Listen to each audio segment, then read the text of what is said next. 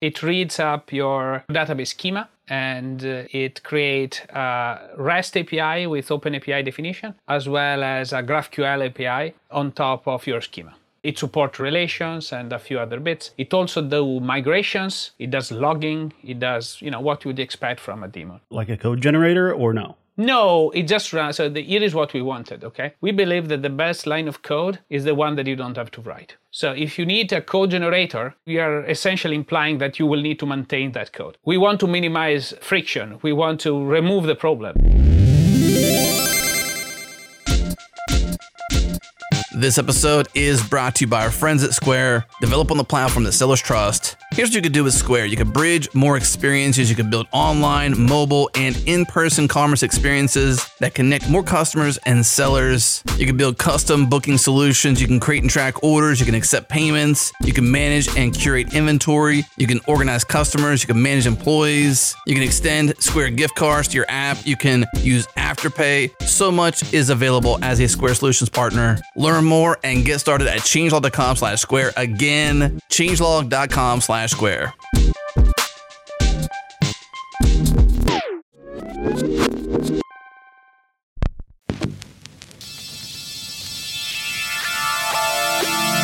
This is JS Party, your weekly celebration of JavaScript and the web. We record live each and every Thursday. Join in on the hijinks in our community Slack. Sign up for free at jsparty.fm/community. Special thanks to our partners at Fastly for shipping JS Party super fast to wherever you listen. Check them out at fastly.com. And to our friends at fly.io. Host your app servers close to your users. No ops required. Learn more at fly.io. Okay, hey, it is party time, y'all.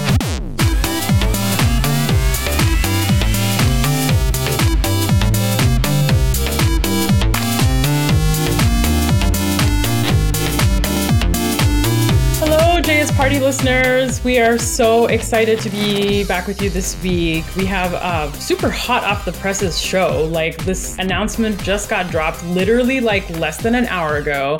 I haven't even finished reading the blog post, but that's okay. But we're here to kind of announce and kind of usher into the world a new baby that's like open source from the Node community. It's called Platformatic. We're here with the founders, creators today. And before we meet them, on the panel with me today is Chris Hiller. Hello, Chris. Hello, Chris. Hi. You always make me laugh. Like, don't distract me. We have a tight show today, so I have to stay focused, okay? No distractions. So, Chris, hello, Chris. Hi. Hi. Okay.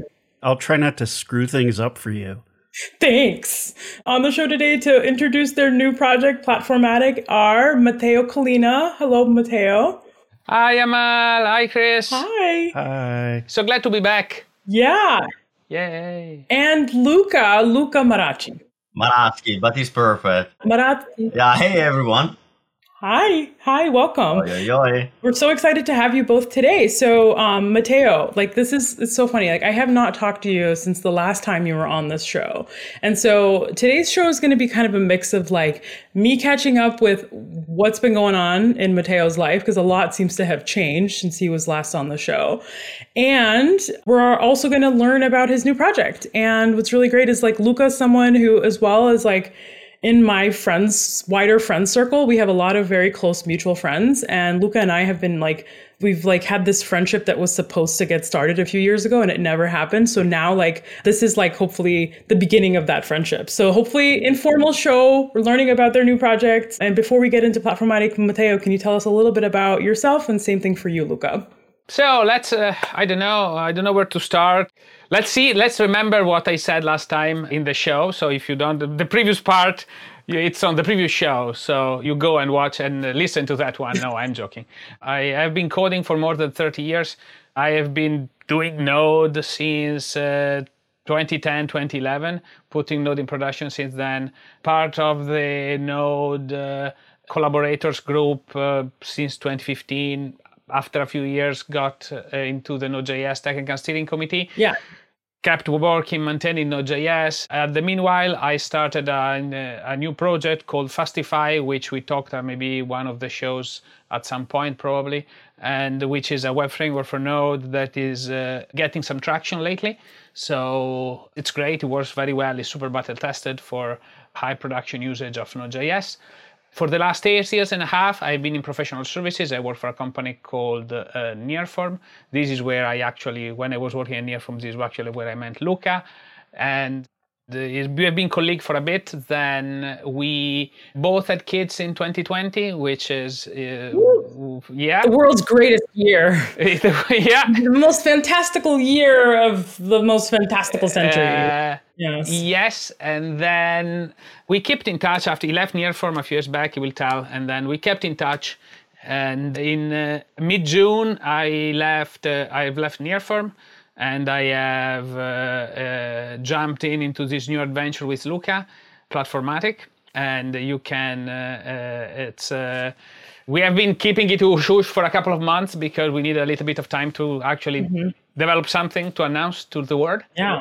No vaporware. That's like the opposite of most developers though, because like most developers, their first thing is like they buy the URL, then they make the like vaporware announcement on like the internet, then they go build the tool, then they kind of like get demotivated halfway through, and then it just fizzles out. Like I'm so impressed at people who manage to like get to the end and actually launch something, but then I'm also amazed at people who launch something in secret. Like I didn't even know about this. And Matteo, we have so many close mutual friends. And granted, like I've been living under a rock for the past few months too, but like I'm just like, whoa, I heard about this morning from Jared and I was like, this is hot stuff. Like, I can't wait to hear about it and also catch up with Matteo. And then Luca, I had no idea that you went to Nearform. I like missed that. That's so cool that y'all had a little bit of overlap at Nearform, because Nearform is a really like fascinating company for those of you who might not be familiar. Like, you know, if anyone is out there looking for like Node consultants, like Node contractors, like people who understand how to build Node services at scale, go to Nearform. Like they are deep experts in JavaScript, they're deep experts in scale and distributed systems and like how to cleanly like scale your architecture. Like they're incredible engineers. And they also do a lot for the community as well. Oh, I love my previous company. Yeah, huge open source element to their work as well. So that's kind of the roots that Matteo's coming from. And I guess it's great to hear, Luca, that you had some of that. So yeah, why don't you tell us a little bit about yourself, Luca? Yeah, I also started very early coding. I still remember the first time, but I come from a family of entrepreneurs, and so I kind of blended my passion for computers with the passion for building businesses and making impactful products. Yeah. So I started when I was very young, at 12 years old, and I built along the way a few companies that I was able to sell. And I went through this cycle of learning something new and applying to business. In 2010, 14, something like that, I met Matteo, or 15, I met Matteo in the backstage of Node Summit. And basically in 2016, I was in front of a big decision to switch from moving to a large company or join Nearform. And I still remember Kian in the castle in Ireland kind of like convincing me to join Nearform. And so it took just a few months, and I joined Nearform mostly because I was excited to work with people like Matteo, other very close friend Dave, at the time Peter. So I was very excited about all these people, and I said, well, it's a great opportunity. So Matteo and I started traveling a little bit around the world for a couple of years. And in 2017, I moved to Canada. I moved to Canada. Sorry, I visited Canada, and then I decided to stay in Canada, where I moved in. You remember when we were all in Canada, Amal? Yeah, no, I was there. Yeah, I was there. Luca then stayed there. Yeah, no, we hung out. It was a really fun time. Yeah, I was there. Yeah, we met through Ahmed. That was the common denominator. Yeah, Ahmed is one of our biggest mutuals. Yeah. Yeah. And so basically, long story short, I moved to work again for large corps like Thales, following the path of Ahmed, and then back into startups and doing some CTO work, consultancy. Yeah. Yeah. And so basically, it was actually natural. Matteo and I kept in touch for such a long time. We were so close, and we have been thinking about this idea for way too long. And so basically in the beginning of the year, we kind of like gather all our thoughts together, and here we are a few months later, kind of like making of a small side project and crazy idea that we were building just in our minds. It was all in our minds. There was nothing really, solid. Yeah. We talked and said, well, it could be nice one day to build a company, and then we can call it mozzarella JS or pizza JS or what, I don't know, like Pizza JS. So, okay, so honestly though, I'm just fascinated that like you both are Italians in tech from the Node community, have both had like really prolific and very successful careers like independently, and you're now you're forming a union around this company and this project. Like I think that's so cool. And you're like Matteo, you're like an Italian that's still living in Italy, and then Luca is like an Italian that's like globe hopping and is currently based in Canada. Like that's so cool. Yeah. So like, can you tell us a little bit about Platformatic? What is it? What inspired it? What problems is it uniquely solving? Like, give us all the things. I've been building backend system for all of my career. And to be honest, it has always been more or less a disaster. It's actually very ugly building backend systems, okay? It requires a lot of sweating, a lot of hard work, a lot of, to some extent, some sweating, because if you don't sweating, you're sweating and then you're also sweating, because from time to time, the computer reacts better if you start insulting it. Yeah. Insulting my computer in Italian from time every now and then. Oh, actually, that might... I don't know. Yeah. That's probably going to get censored out, but okay. Beep! Beep! Because it's in Italian doesn't mean it's not a curse word. Right. And then when I became a consultant, I helped teams deliver software and building backend system. And I saw all the problems that they were facing. And this is what has prompted me to create Fastify and create a lot of the libraries that a lot of people now are using to build those systems. Mm-hmm. The next step for me was I started thinking, well, how can I increase my impact? How can I help more people? How can I improve more? And it seemed natural to build a company around this dream. Mm-hmm. Okay, it seemed the next step, mainly because after being so much in consulting, I really wanted to build a product now and use what I've learned to build something new. Yeah. That was essentially the gist of why Platformatic and why now. Why now? It's because of other things, but yeah, go for it. Yeah. No, that makes sense. So I just kind of want to share something really insightful here. Actually, one of our other mutual friends, Jory Burson, is the person who I heard this from. Her and I were having a conversation about this. So I worked at a place called Boku a long time ago that's like this kind of famous web platform consultancy, like other experts in JavaScript. But we were kind of more everything above the API, more so. We did a lot of stuff full stack as well with Node, and Electron. But I would say that a lot of like what Boku is famous for is like, a deep expertise of like the web platform, right? And so interesting kind of echo to Nearform, just like on the other side of the spectrum. And so, yeah. But anyway, so Jory was like CEO of Boku for a while. And interesting, like her and I were talking about this pattern of like, once you're in consulting, a lot of consultants end up starting successful businesses after they've been in the game for a while because they see patterns. You see patterns like the same problems at different companies, just different flavors of the problem. And it's so interesting because I'm seeing this now, just like I'm at a point in my career where like, I have enough experience where I've seen like multiple phases of web technologies. And also like I've worked at enough companies where I see every company's kind of having the same problem in a different flavor. Right. And so it's interesting to see like how your consultancy, like being a consultant in the Node space and the API space for such a long time, like you were able to kind of see the needs and the gaps in the tooling and the process, so how does Platformatic like uniquely fill in the gaps in the white space that's in the community right now? Yeah, maybe I can tell you something. It's about the pattern, right?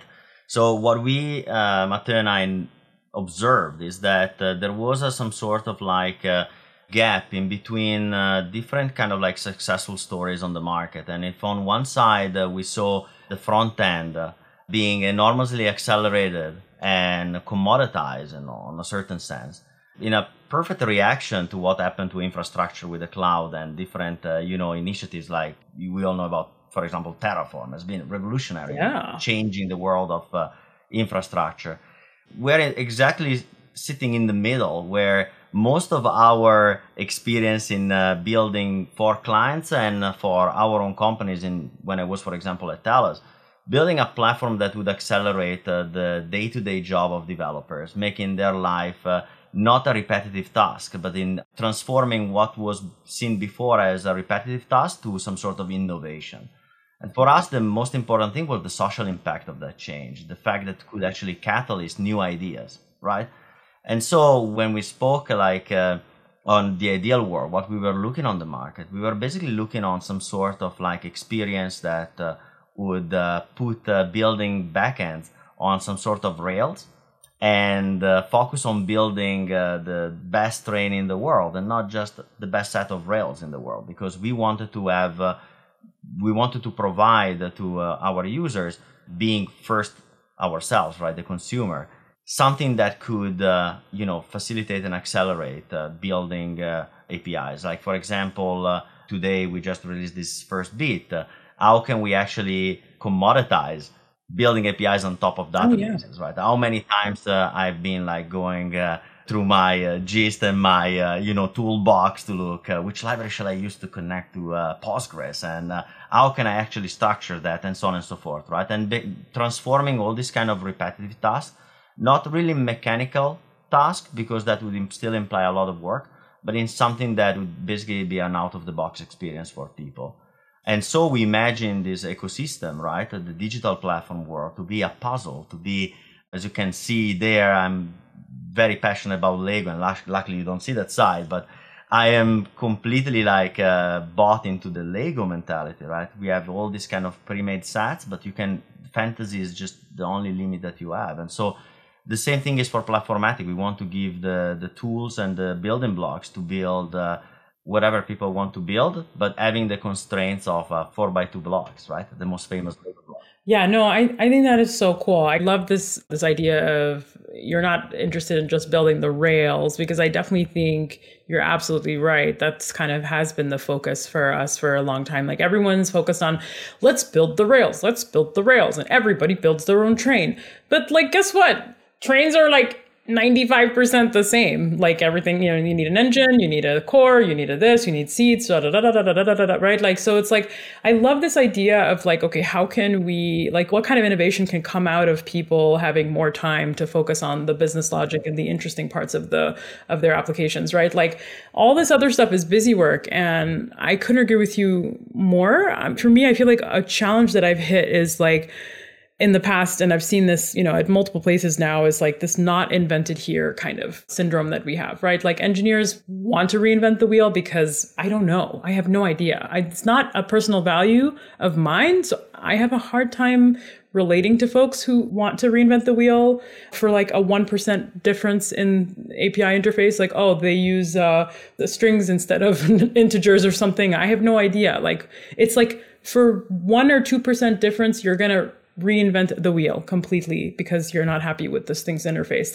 Why? I don't know, but it's a real problem. How do you fight that problem of people wanting to do it their way, Yeah, and there's also the other kind of effect in enterprise, for example, the space where we kind of operated the most is just that the enterprise has different type of needs than the startup developer, for example, or the independent developer. The enterprise has really the need of having those kind of predefined also structures that they can work within, the so-called best practices, right? And so we actually felt that especially in the node space, Matteo extensively and myself too in the architecture side, we have been actually kind of every time trying to redefine those best practices, bringing them from the outside to the inside.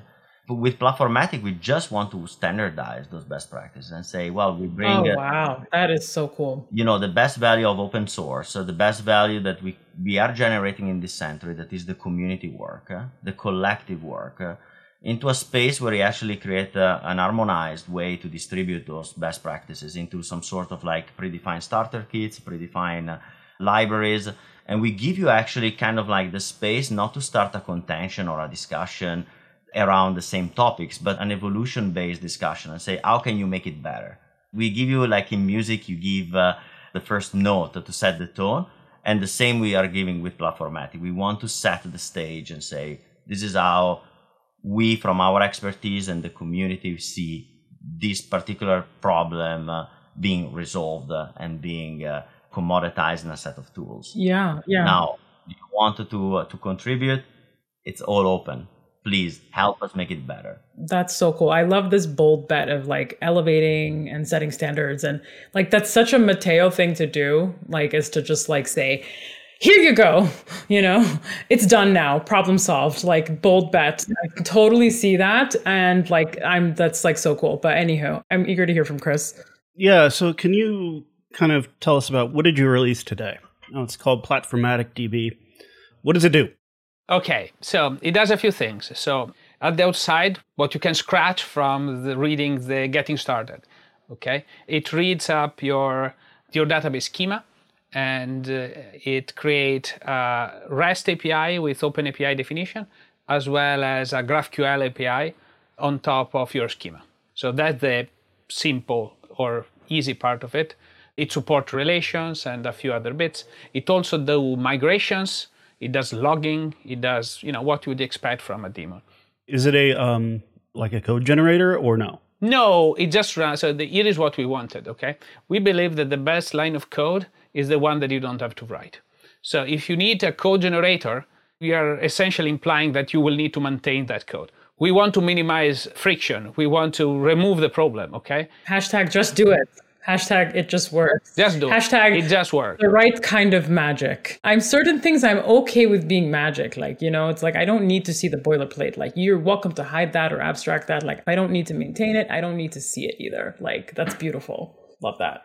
Pretty much my take, because if I needed to generate stuff, it will require even, like I've tried different things of this kind.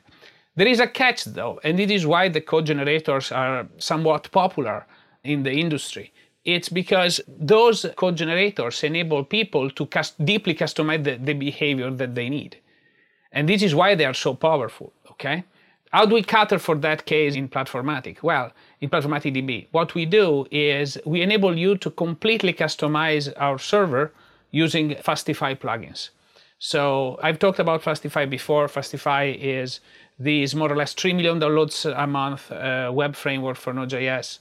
Right now, it's probably I'm the author, lead maintainer of that, so I can probably boast a little bit. It's probably the best way to write servers in Node these days.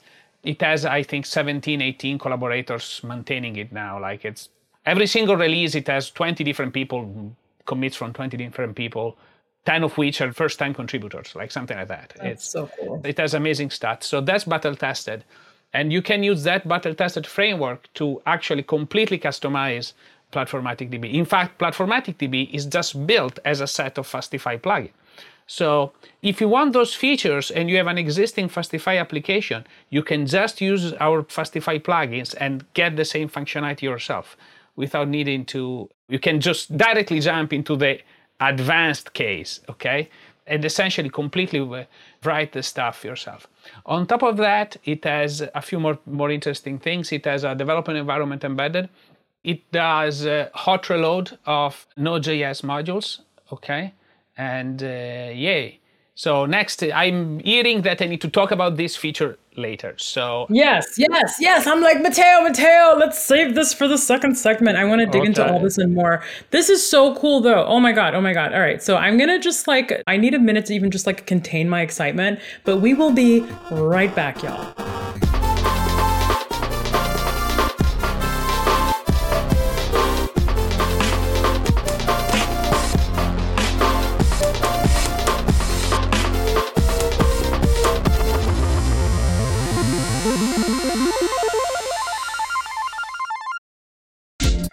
This episode is brought to you by Sentry. Build better software faster, diagnose, fix, and optimize the performance of your code. More than 1 million developers and 68,000 organizations already use Sentry, and that includes us. Here's the easiest way to try Sentry. Head to sentry.io/demo/sandbox. That is a fully functional version of Sentry that you can poke at. And best of all, our listeners get the team plan for free for 3 months. Head to sentry.io and use the code SHIPIT when you sign up again. Sentry.io and use the code SHIPIT.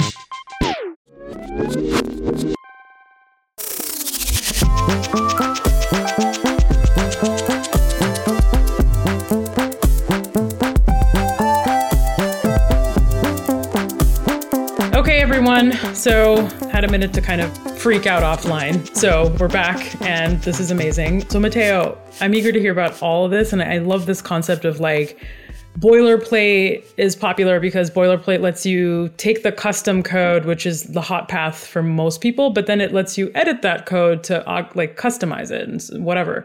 And you're like, okay, well, how about we use a plugin architecture so that we can actually abstract away that boilerplate hot path, but then enable that extensibility through a clean kind of plugin interface. Like that is freaking genius. But in many ways, it's also kind of the core principle and architecture behind Fastify, which is what we talked about last time you were on the show. We had a show on Fastify and Pinot. Totally awesome, worth a listen. We'll link it in the show notes. But yeah, can you kind of just jump back in there and talk us through that? So the plugin architectures enable us to cater for the complex part of your application. So you can write your custom business logic, your custom routes, or your custom resolvers, or even, I don't know, would you want to add Next.js into the system? Yeah, you can. Throw the Fastify Next.js plugin and it will work. Okay, so the idea is that you can completely customize how the daemon is, how that server is running. As I said, it also provides some level of developer experience dash live reload on it. So you can just edit your files and it will automatically reload them and run them inside and load them as Fastify plugins. It's actually pretty neat. This is a problem that if some of you have been in the Node community, it's actually a hard problem. Because I also support ESM, and this is tough, and I'm so sorry. Now I think of Chris' face, it's a little bit skeptical on how that would work, but it actually does. Oh my God! Did you say sane ESM experiences in Node? Oh my God! Yeah, seamless. That's a heavy promise. It's completely seamless. You just load it up, and it will. How about if I add different packages from like different npm libs, like it's fine, that are like in different module formats? It's fine. All good and supported? Yeah, because it just uses Node. Oh, okay. So you have all the same rules for Node, but what we do is that we have hot reloading of all of this. So even if some dependency changes and stuff, it gets hot reloaded in code. V8 isolates. So there is a little bit of C++ in there, stuff, really fun stuff. And I need to, by the way, I did not invent most of this stuff, or most of the key fundamental, the stepping stone, if you want to, that give me the inspiration for this feature come from Anna Ensingen, Adalex on Twitter. She wrote this module called Synchronous Worker that does the... Did you say Anna? Anna, yeah, Anna. Oh my God, I love Anna so much. Yeah, me too. She's so humble. She's so incredibly humble. No, I've been trying to get her to kind of come on the show for a while. I gotta go. I go insist. She's amazing. She's brilliant. Yeah. I love you, Anna, if you're listening. Yay. And basically, this module enables you to create a full worker thread, completely isolated from the rest of the Node.js or the rest of your main Node.js execution, but on the same thread and on the same event loop. Wait, so is it different execution contexts that are sharing the same event loop? The same event loop, like that's black magic right there. Pretty much. So is this leveraging V8's isolate technology? Yeah. Okay. Yeah. So interesting. That is some really black magic. I didn't even know that was a thing. Are they using this for atomics to support atomics in the browser as well? Like how, or is this just a Node thing? This is just V8 isolates. Is just more or less the bits that you can already do. Is how Cloudflare workers are implementing certain things and so on and so forth. I see. What are the chances of something like that getting into Node Core? That's my next step. Yeah. All of this is open, and Anna did the first implementation. I had to fork the module because I needed some modifications for my stuff to get through. But I would really love to get into Node Core because it's so powerful that it will be like right now. In order to run Platformatic DB, it basically says if you don't have a compiler certain feature available for compiling this little bit of glue, C++ glue to make everything work, we run with a polyfill that does some of it, but does the best that you can do with the tooletens. Okay, but the full experience is amazing. Get to figure out a few hard crashes, which are a lot of fun when your system have a very bad crash. In the sense of that sounds cool. A V8 crash. Okay, like not another V8 crash. it's fun to debug. So no, that was very, very interesting. It provides the core of the development experience for writing plugins, so that you have, imagine NodeMon, but instantaneous. I had to actually, it was so fast that I had to introduce a timeout because, I had to introduce a 100 millisecond timeout because it was too fast. Oh my God. And you're a fast typer, you're saying that. So it's like, oh my God, I can only imagine. Yeah. That's awesome. Something like that seems like it could even fix Jest. Yeah, actually, yes. And this is not a miracle worker, okay, Chris Hiller? Like, this is like, you're asking for too much now. Don't tempt the gods. I'm serious. Okay.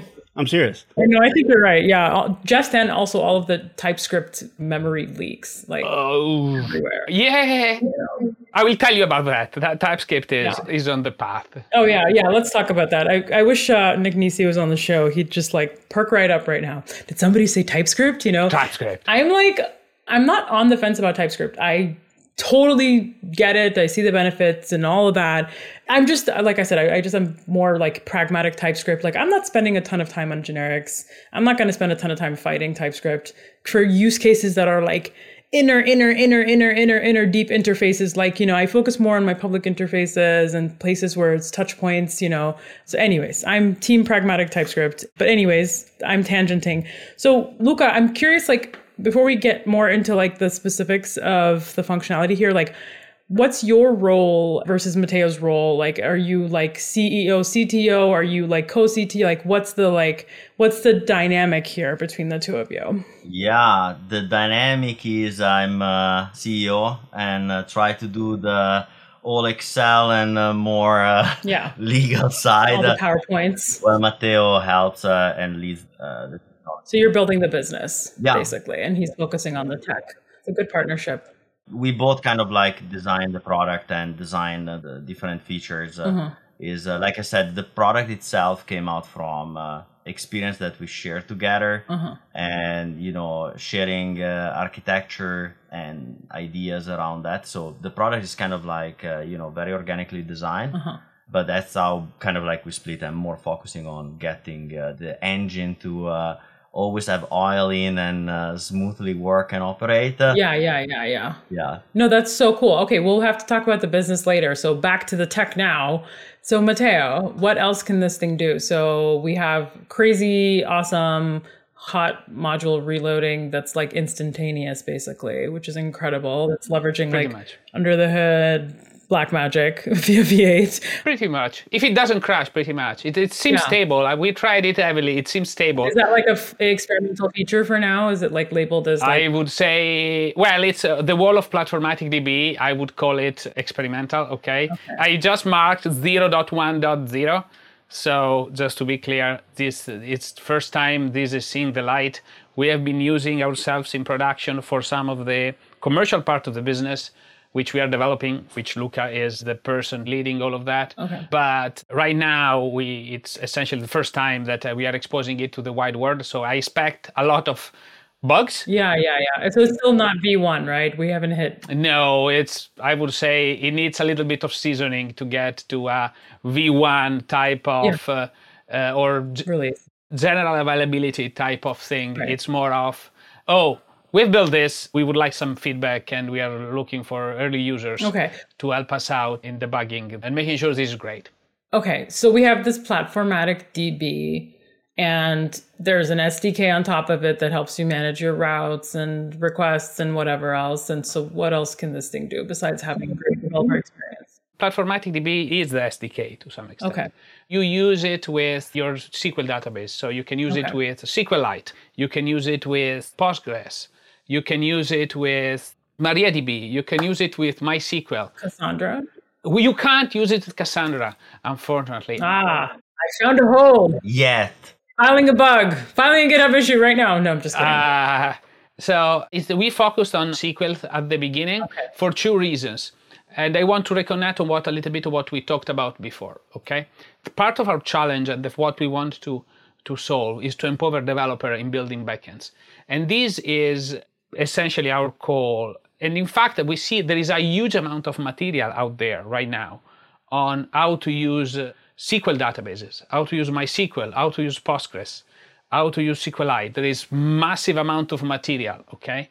Like 50 years worth of material on how to build SQL databases. Okay, this is taught in every SQL, SQL Solved problem. is taught in all possible courses, and using SQL as the base, it's kind of the reason.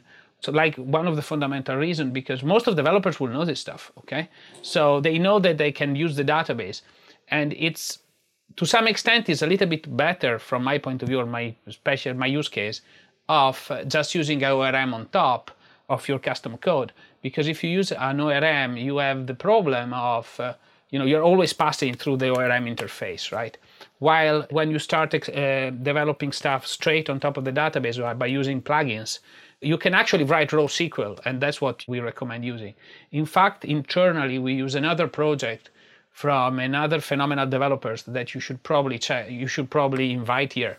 It's called @databases, and it's from Forbes list day. @databases, like ampersand databases. Is that like a Twitter handle or what is that? Yeah. I'm posting a couple of links now. So okay, you don't have to do it live. We can do it later. Yeah, but you see, I am. Thank you for sharing them. Here is the link. Okay, it's amazing. Okay, it's an amazing library by Forbes. It is another of the old Node.js people type of. Did you say Forbes? Forbes Lindsay.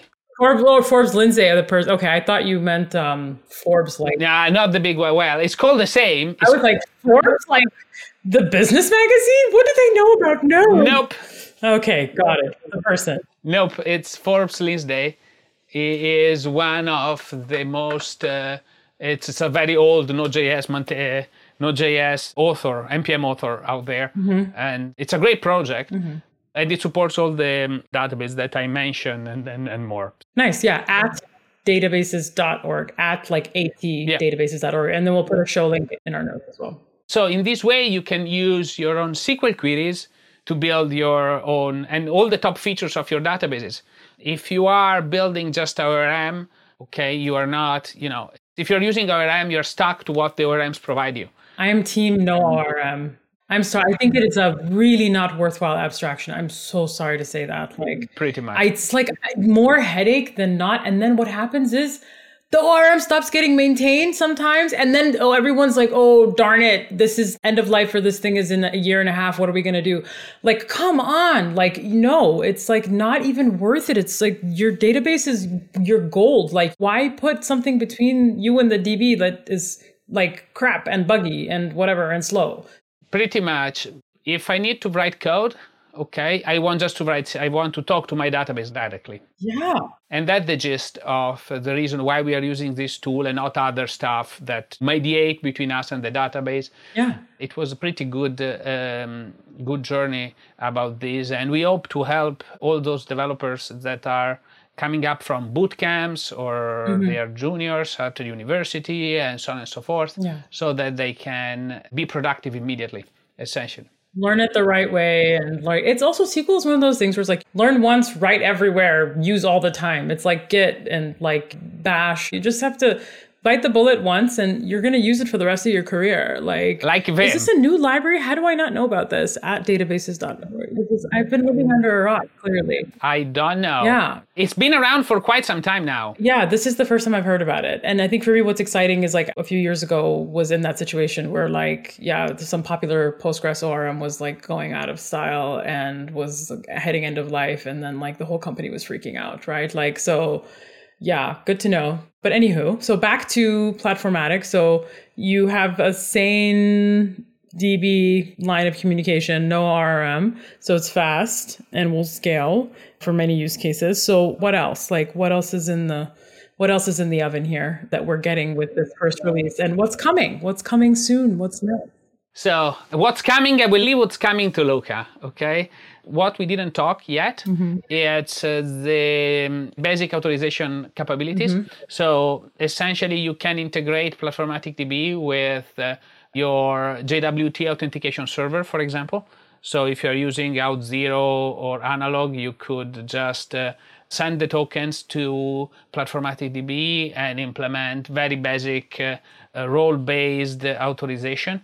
role-based access control. Oh, nice. That's another big one that's usually like tricky and most people get wrong. Oh my God. Pretty much. What is up with that though? Everybody messes this up. It's so like... Oh, it's everywhere. Everybody messes this up. It's like, yeah, geez. In the UI and in the API, like both implementations are always messed up. We are not talking about the UI, okay? Yeah, I know. I am as bad as a front-end developer dash designer that you can probably get. So, I was fighting last night in order to get the website up out. And says, I literally Googled up, how do I hide an HTML element? Oh, that's so hilarious. Actually, you know what? I saw you use Doxorus. That is so cool. Isn't Doxorus amazing? Yeah, it is. We have them on the show sometime. Yeah. These latest release, they done this 2.0 release. This 2.0 release is actually amazing. It overcomes all the previous bits that I didn't like about Docusaurus. So there was quite a few parts of the workflow that were not great before. And this 2.0 release, they actually cracked a very hard problem, which is the multi-version setup. Mm-hmm. And we did a very interesting integration with GitHub Actions. Oh, interesting. So that whenever we do a release on the main project, it gets its documentation are lifted from there, mm-hmm. copied into the Docusaurus website and committed by itself. So all of this happens behind the scene. Very cool. And so it's frozen, and we don't need to maintain multiple versions on the docs on the current tree, because that's a problem for. That's revolutionary. It enables this kind of workflows. Yeah, that's so cool. And I'm very happy about the setup. The build is not fast, but we'll get there. Yeah. You can't have it all. We can't have it all. But anyway, so that sounds really exciting. So you've solved the role-based access, permission-based access problem. Like you've built in some good conventions and standards and good rails there. That's exciting. And so, there's just like so much to dig into. Like, I'm eager to hear about what's next. I'm eager to hear about the business plan. I'm eager to hear about what's your plan to like make money. How are we? It's all Luca. You see, I've been so interested in shipping this that I completely more or less got into my hole and coded on my keyboard. A couple of things of what's next. Next week, we are going to NodeConf, or this week. I don't know when you are listening to this. Yeah, well, the show's dropping next week, yes. So this week. So this week, on Sunday, we are heading to... like this. I've been in so many shows lately where there's some time warp. We are a time warp. Yeah. So this week, on Sunday, in a few days from when this show drops. On Sunday... In a few days, we will head to Kilkenny for NodeConf EU. And at NodeConf EU, we will be doing a workshop on Platformatic DB. Oh, fancy. So essentially, we will be there promoting this. Then we will be around talking about Platformatic in November. In London. Wearing t-shirts, giving away stickers. Giving away t-shirts. You see, we have t-shirts. You see, that's the important part. We have t-shirts. Yeah. We have stickers. I have stickers. You see, I have stickers. Yeah. I also have some nice swag. The priorities are all correct for Platformatic DB, honestly.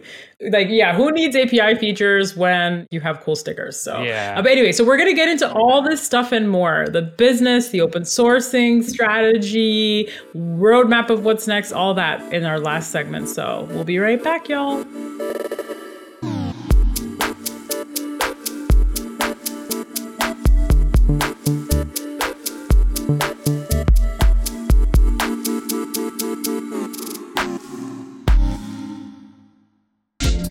This episode is brought to you by our friends at Fly. Fly lets you deploy full stack apps and databases close to your users, and they make it too easy. No ops are required. And I'm here with Chris McCord, the creator of Phoenix Framework for Elixir and staff engineer at Fly. Chris, I know you've been working hard for many years to remove the complexity of running full stack apps in production. So now that you're at Fly solving these problems at scale, what's the challenge you're facing? One of the challenges we've had at Fly is getting people to really understand the benefits of running close to a user, because I think As developers, we internalize, as a CDN, people get it. They're like, oh yeah, you want to put your JavaScript close to a user and your CSS. But then for some reason, we have this mental block when it comes to our applications. And I don't know why that is. And getting people past that block is really important because a lot of us are privileged that we live in North America and we deploy 50 millisecond hop away. So things feel fast. Like when GitHub, maybe they're deploying regionally now, but for the first 12 years of their existence, GitHub worked great if you lived in North America. If you lived in Europe or anywhere else in the world, you had to hop over the ocean and it was actually a pretty slow experience.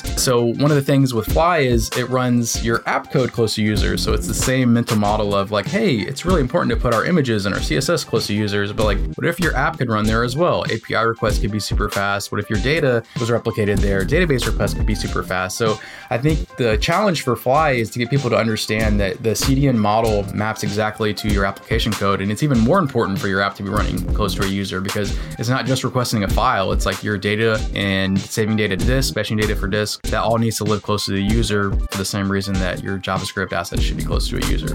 Very cool. Thank you, Chris. So if you understand why you CDN your CSS and your JavaScript, then you understand why you should do the same for your full stack app code. And Fly makes it too easy to launch most apps in about 3 minutes. Try it free today at fly.io. Again, fly.io.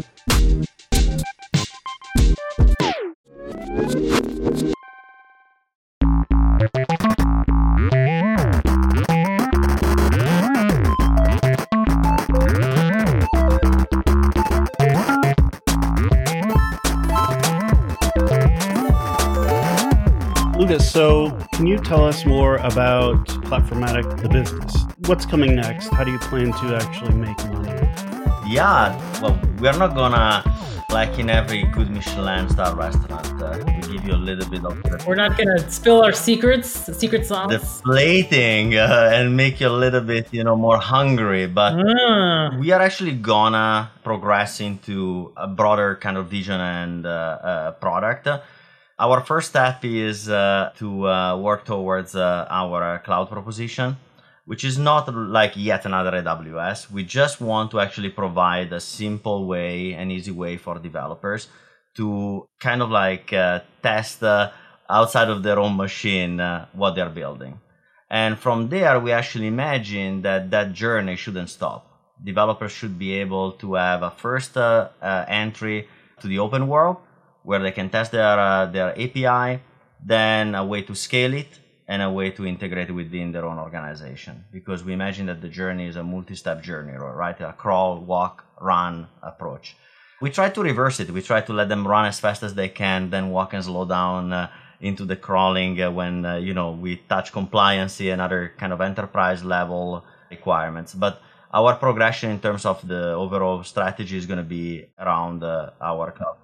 We'll host your basically, right? To sum it up. We host your We will host your yeah, okay. Not quite exactly that, but like, yes. Yeah. In summary, yeah. That's like the Vercel strategy, right? Is like open source the core. Correct. And we'll give you a whole bunch of really awesome, even better developer experiences and cloud integrations with your deployment pipeline. Like, correct. Very strategic and solid strategy, dude. Like, high five from me. Yeah, until you land into the enterprise proposition, which is... Oh, Mega, enterprise is hard to please, though. Enterprise, they always want bespoke solutions. Like, it doesn't matter. They're always like, no, our problems are different, we swear. But they're actually not. They are actually all the same. They're all the same, I swear to God, it's the worst. And I think what's interesting about enterprise is I'm eager to see if this ever happens in the business world, where they really start to understand the value is in your business logic, not in where your APIs live, what stack you're using. It's about how quickly can you execute and how much agility do you have to pivot with the market. And they need to understand, like, there's a cost to having a bunch of your engineer. Like, you have 100 engineers. Out of those 100 engineers, if 60% of their time is spent doing basic stuff that can be outsourced, then like imagine how much stuff you can unlock in terms of your business being agile. And so that's something that needs to happen. And it's just not happening. I'm like, I hope Platformatic will be part of that strategy. But, it's just a gap. It's a serious gap. For me, it's a form of talent waste. Correct. Like I see a lot of smart people doing things that are not that exciting anymore, And it's like, come on, man. Like we solved this problem 20 years ago. Why are we solving it again here, So. Correct. And that's Amal, exactly our strategy. Our strategy is exactly to tap into that exact problem and give us a solution, this kind of out of the box experience. And the issue with the enterprise, and that kind of like we notice and we experience, is that like you were saying, right? Nothing is new there. How can we actually value more the investment that the enterprise does to create value for their customers, Yes, more than actually trying to actually spend a huge amount of OpEx capital into operating something that fundamentally it can be bought. Exactly, right? Yeah, we need to shift the standards for build versus buy. Correct. We need to shift the line in the sand a little bit more. And I feel like Platformatic is helping, hopefully, elevate that. Yeah, and there is actually a perception problem there, right? In build versus buy. And Matteo and I have been also there. Like for engineers, when you hear we buy something, you feel like if your brain power has been diminished to something like an implementation, right? Yeah. And we actually want to kind of like completely flip the equation completely there and say, no, actually the buy is mostly a buy-in into certain practices, certain out of the box. Oh, right. Outsourcing your brain power to some degree. Correct. Like I'm going to follow this thought leadership. Yeah. Exactly. It's all about kind of like also redirecting energy in something that is more valuable. Like, let's be very honest, building a logging system, I don't find it personally challenging. It's nice to solve it at scale the first time, and then it's like, okay, copy paste, right? Yeah. Basically, Auth0's entire business strategy is like everybody outsources. Yeah, but distributed systems, if you think, they are actually kind of like, they have nuances that are nice to solve, but then once that you solve them, you can apply them everywhere. Yeah. And so one thing that we actually are going to accomplish with Platformatic, without revealing the secret ingredients, we actually wanted to try to abstract away the operational side of building APIs, and also kind of like the complexity of, for example, managing the team that builds APIs. So we actually are focusing mostly on how can we actually make sure that people focus only on that business logic, and the rest, it's out of the box. It's a given. Matteo and I always use this term. It's a given. It's there. It's just like use it, right? Don't question it too much, but make it still composable, right? Because it has to be composable for the different environments. So you're planning to build stuff out like, I don't know, load balancing and all those orchestration and all that junk that people want? Yeah, so kind of. I've been personally, right, very vocal on the time about service mesh when it was just at the beginning of exploding. And I always then started calling it a little bit of a lie to developers, because it's a great story for operators, but developers, they don't get any direct benefit out of that. So we actually want to bring that equation back to be favorable for developers. So we are actually trying to build, in our vision, there is to build some sort of, let's call it a runtime, that is some sort of like a kernel to these applications, and then start to replicate itself, in the different distributed applications, distributed teams.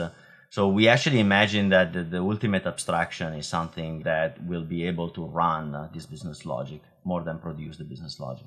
Cool. So also, I wanted to ask about, it seems it's not just you two, right? Yeah, it's not. Yeah. We have a small team. I noticed more contributors on the project than just you two. So are you like, 5 people now, or are you looking to grow? Something like that, yeah.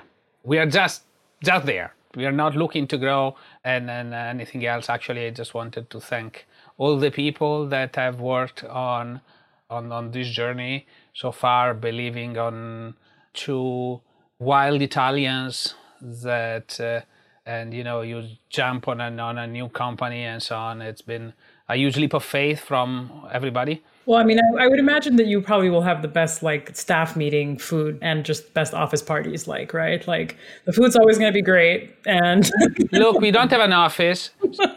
Some of us have never met in person. Okay, but that is a freaking cool story though, right? Like a true modern company, like y'all are working remotely in the open, and some of you haven't even met. Like that, yeah. I mean, that is like, for me, just like the cherry on top of the story, like fascinating. It's like you're pushing things forward in many ways. So do you feel like Platformatic is going to be beloved and kind of embraced by startups initially, right? Because like startups are the ones that are always more open to like, what can we do to quickly ramp up, right? Like they're the ones that really need that true agility and they need to catch up on their engineering, help. So is it a startup project? First of all, and this is, I don't care too much about startups. Oh no, don't say that out loud. What I care about is... We have to cut this off the show. No. Let me finish. Your bread and butter, Matteo. Like everybody has a customer and they don't always need to love them. They just need to love their money, right? No, I deeply love developers. Okay. The fundamental great part is that I deeply love developers. I want them to have the best experience that they can have. Right. And of course, we want to serve startup at their best. Mm-hmm. Okay. But first and foremost, at least in this initial phase of our company, what we want is to help developers get off the ground, help them deliver software very quickly, and of course, help companies that wants to adopt this, help startups, help medium, small shops, okay, small agencies, help all the companies that need these kind of tools the most. Yeah, there's a big need. There is a big need for this kind of stuff. So we are happy to receive all the feedback and incorporate all the feedback into our product. Yeah. But that's me. Luca will tell you that he's all in for the clients. Just to add, right, for us it's very important that we are taking out of context the problem. And we go back to your point, Amal, that was before, right? We are looking at problems in a very abstracted and lateral way. We actually believe that the context on which this problem is going to be operated changes certain variables of that operation, but shouldn't change the solution, right? Authentication, authorization are exactly the same for a startup with 2 people running whatever application to a 100,000 people organization. Yes. The problem is that, and I go back to my best friend Einstein, is the observation point, right? Where you observe this problem from. That's what changes the equation of that solution. And for us, we actually want to try to change that total misconception and say, well, authentication and authorization are exactly the same. It's just that you need different type of scales and different probably requirements, but the holistic problem is exactly the same. Yeah. And so with Platformatic DB, that's how we actually started this journey, right, towards our cloud. And we said, any developers that needs to use a database, ourselves included, to build our own product, has these requirements. So let's go back to first principles, build it up, and stack upon. But it's always about the context. That's why we believe that it works on my machine. It's something that we want to make true. It works on my machine. It works on your cloud. It works on our cloud with no changes. Mm-hmm. That's our promise. That's our ultimate goal, is that we want to have this runtime, this atomic application to run everywhere with no changes. That's incredible. And is it everything MIT license? So we have an Apache license. It's Apache 2. Oh, we'll go. Apache 2. Okay, interesting. Very, very cool. Yeah, I mean, I'm excited about this future. I'm here for it. We've had a huge need in the community, as you know. I'm really eager to hear, when was the first commit for Problematic? Oh my God. I made this mistake too in a video. You called it Problematic too. I was like, what the hell? Where did this word problematic even come from? You've been calling it Problematic DB. Okay. When was the first commit for Platformatic? And like, when was the first handshake for both of you? Like, I'm just curious because Matteo said June earlier, and I'm like, damn, like if y'all created a company and a concept in 4 months, like, I'm like, do I need to quit my job? I don't know. Like, this is so cool. Like, I'm so impressed. I'm not going to quit my job if anybody's listening. Don't worry. The handshake, Amal, was actually extremely easy. We, as friends, we have been chatting. We have been sharing a lot of thoughts, and we actually shook. And we kind of came to an agreement that it was the right journey to start. I think it was the end of April, beginning of May, when we first started to be very, very serious about it. So that was kind of like there when we started to say, well, probably we need to take the leap. And yeah, we need to incorporate, and we need to create a company and quit our jobs to get this going. Like, we need to get this done now. Yeah, all the logistics, need to come later. Okay. That's the gist, essentially. Like, it was very late. I was on a 2-week trip, on vacation for 2 weeks with my family, doing a road trip with our kid in the south of France. And in the meanwhile, I was during the day I was doing all the family activities and stuff, and during the nights I was reviewing documents for the company with all the incorporation stuff and so on and so forth with Luca. It was quite a wild ride at that point in time. So yeah. Yeah. Super cool. Well, again, so where can people find you online? Where can they continue learning about the project? You're going to be at NodeConf EU this week. Hopefully there will be a recorded workshop that folks can listen to and watch. But what's your website? What's your handle? What's all your stuff? Our website is platformatic.dev, and you can find us there. That's the company website. All the open source stuff are at oss.platformatic.dev. Or you can find us at the GitHub.org. You can find us on Twitter at Platformatic, or you can just simply npm I Platformatic, and you're good. Yeah. So all the things. All the things. Yeah. And Matteo, you have a cool newsletter too. I'd love to plug that for you. Yeah. Yeah. If you want to listen to the wisdom of Matteo Collina, who's like a wonderful teacher and very generous with all of his knowledge. He's on the Node Technical Steering Committee. He's a huge open source contributor and maintainer. He's awesome. Someone I think everyone from our community should be learning from, to be honest. But yeah. Do you want to tell us about your newsletter? Nodeland.dev. Nodeland.dev. And we'll put a link in our show notes. So with that said, kids, we are wrapping this show up. I'm super excited. Can't wait to try it. Definitely going to use this for my next few projects to play around with it. And it was really great spending time with you both, Luca and Matteo. Thank you. I think it's safe to say ciao. Ciao. Absolutely. Ciao. Ciao, ciao everybody. Ciao, ciao. Ciao. Bye-bye. Thank you. Ciao.